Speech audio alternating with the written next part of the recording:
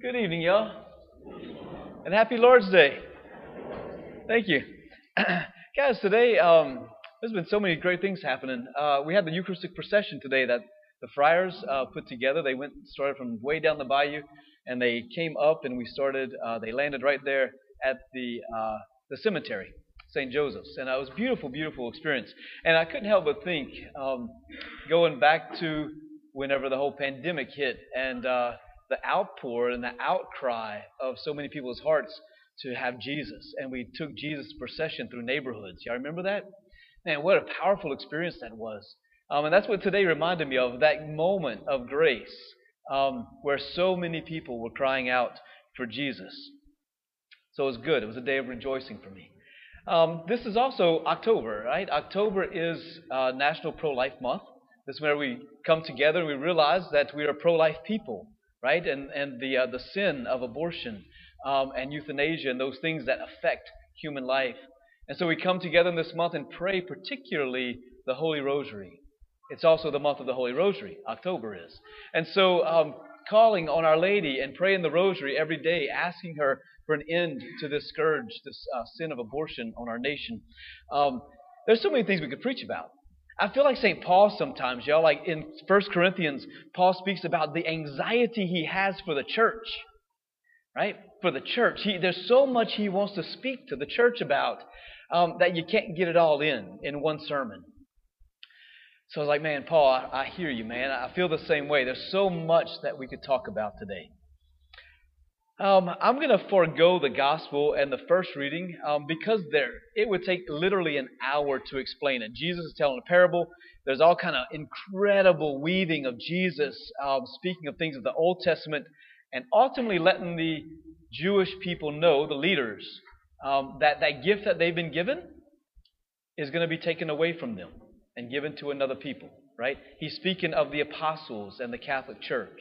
All right, so that's in a nutshell what that parable is speaking about.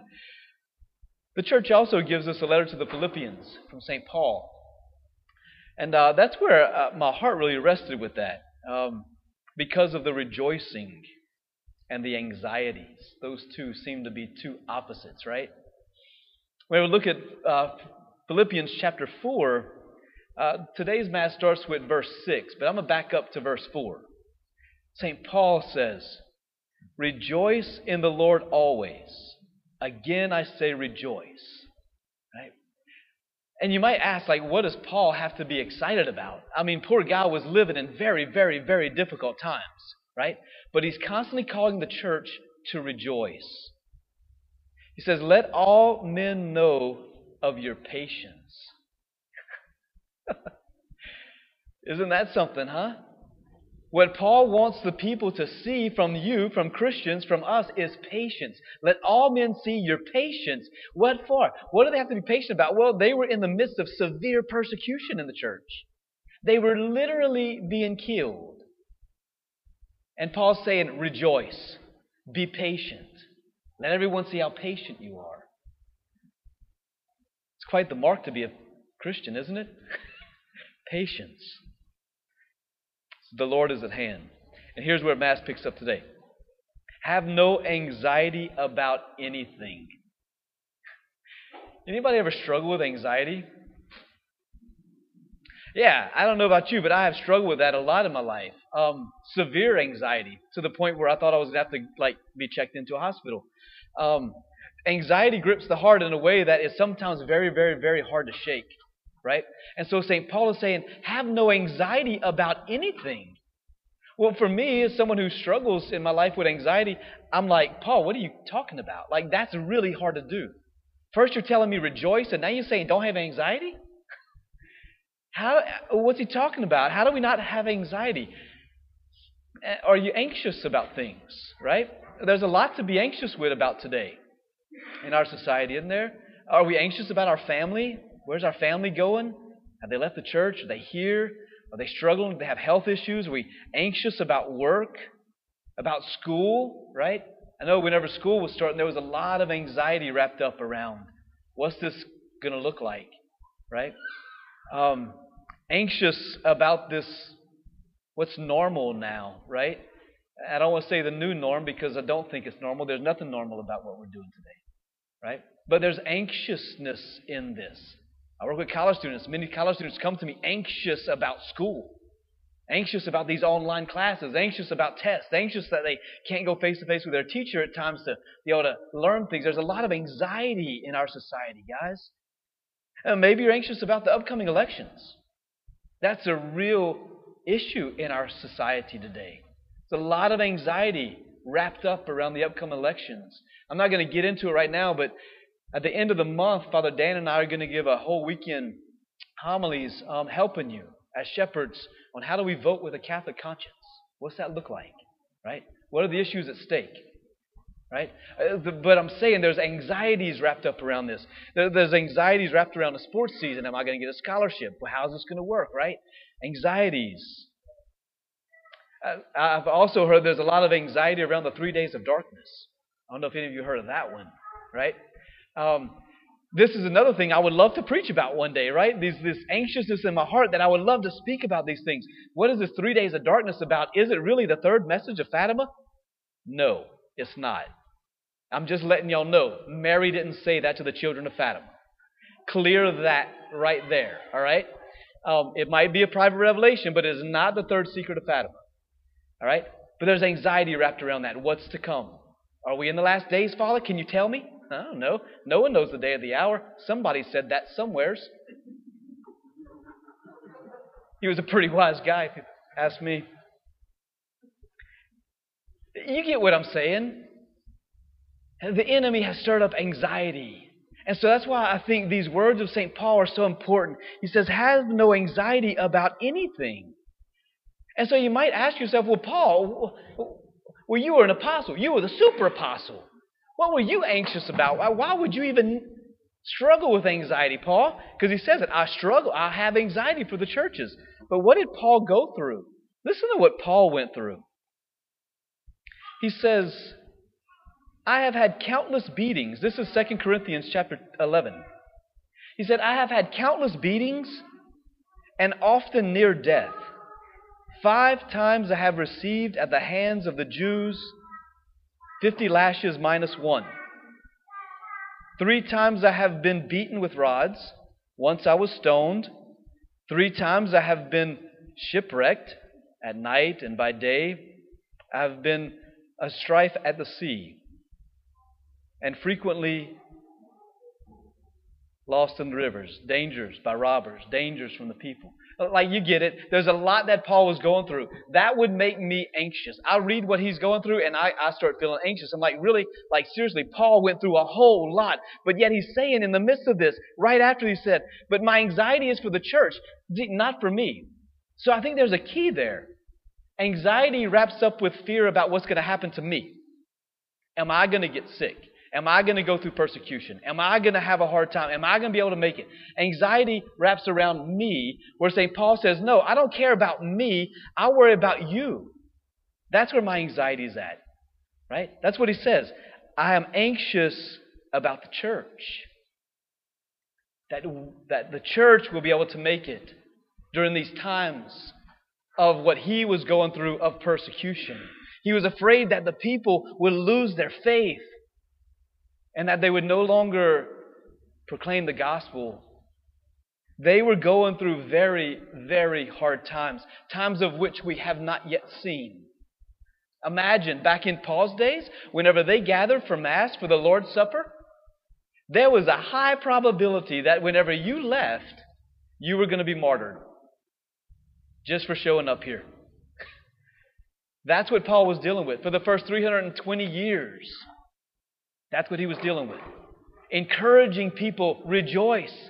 Why? Take your eyes off of the things of this world and rejoice, because what's coming, the promised land to come, it's worth it. It's worth every trial and suffering and persecution that we go through. And so here is Paul giving us the answer to anxiety. How do we overcome it? He says, through prayer and supplication and with thanksgiving, make your request known to God.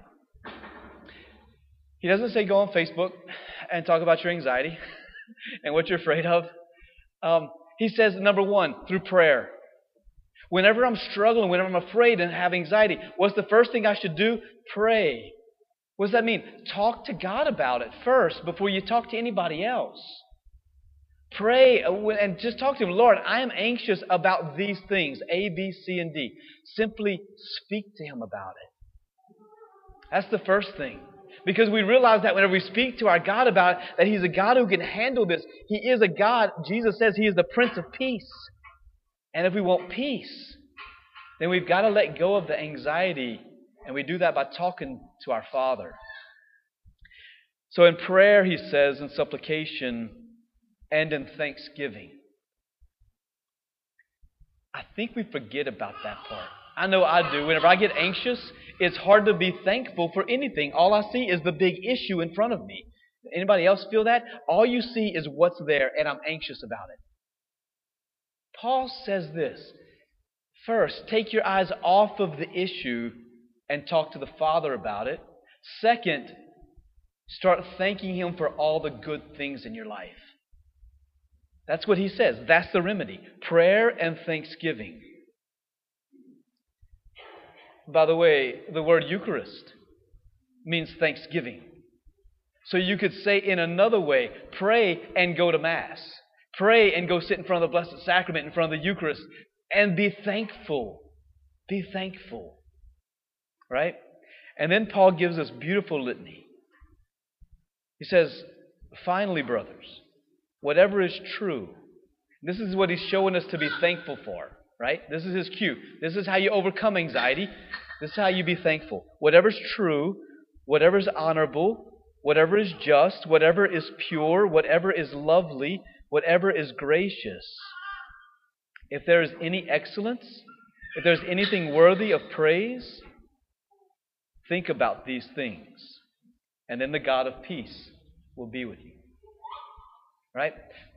So there's the remedy. There's the remedy to all the anxieties that bombard us. Right? We are a society, a culture now that is bombarded with so much that we're very, very, very anxious. So here's the remedy. Whatever's good, whatever's true, whatever's beautiful, think of those things. Take our eyes off of that which is the monster that stands in front of us. Pray. Talk to God about it. And then the peace that you want, the peace that your heart strives for, then that peace is going to be with us. Right? But not until then. Right? So there's Paul's remedy of what I believe is probably one of the biggest emotions, I know amongst college students anyway, that is attacking and plaguing us. This anxiety. We have no reason to be anxious. No matter what's to come, no matter what's going on, we have a God who wants to be with us and a Father who wants to protect us. Right? And I got to tell you, there's a lot of anxiousness in my own heart around the elections and what's coming up. And man, just see what's happening. Where do I find peace with it?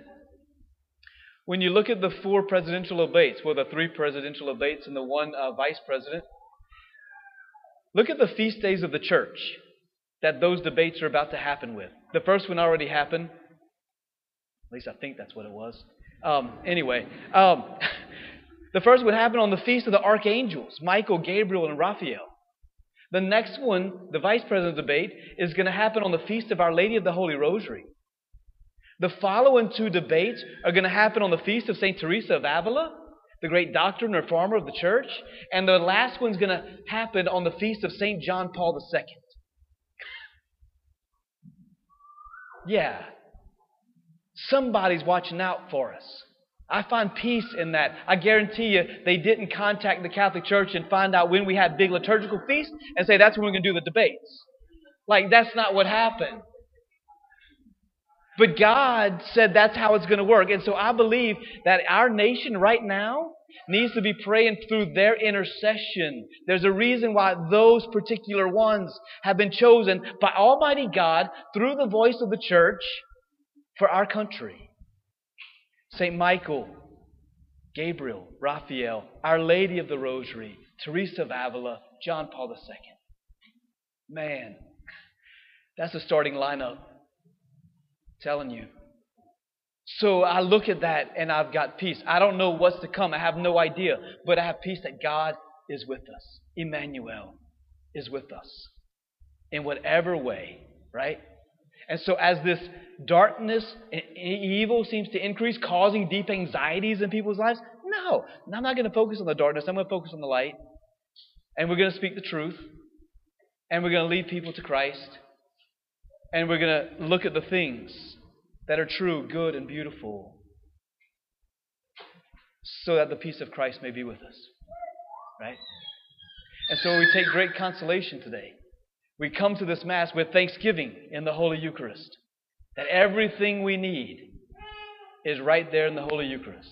The medicine of immortality, the saints call it. Right? The Eucharist. Our medicine.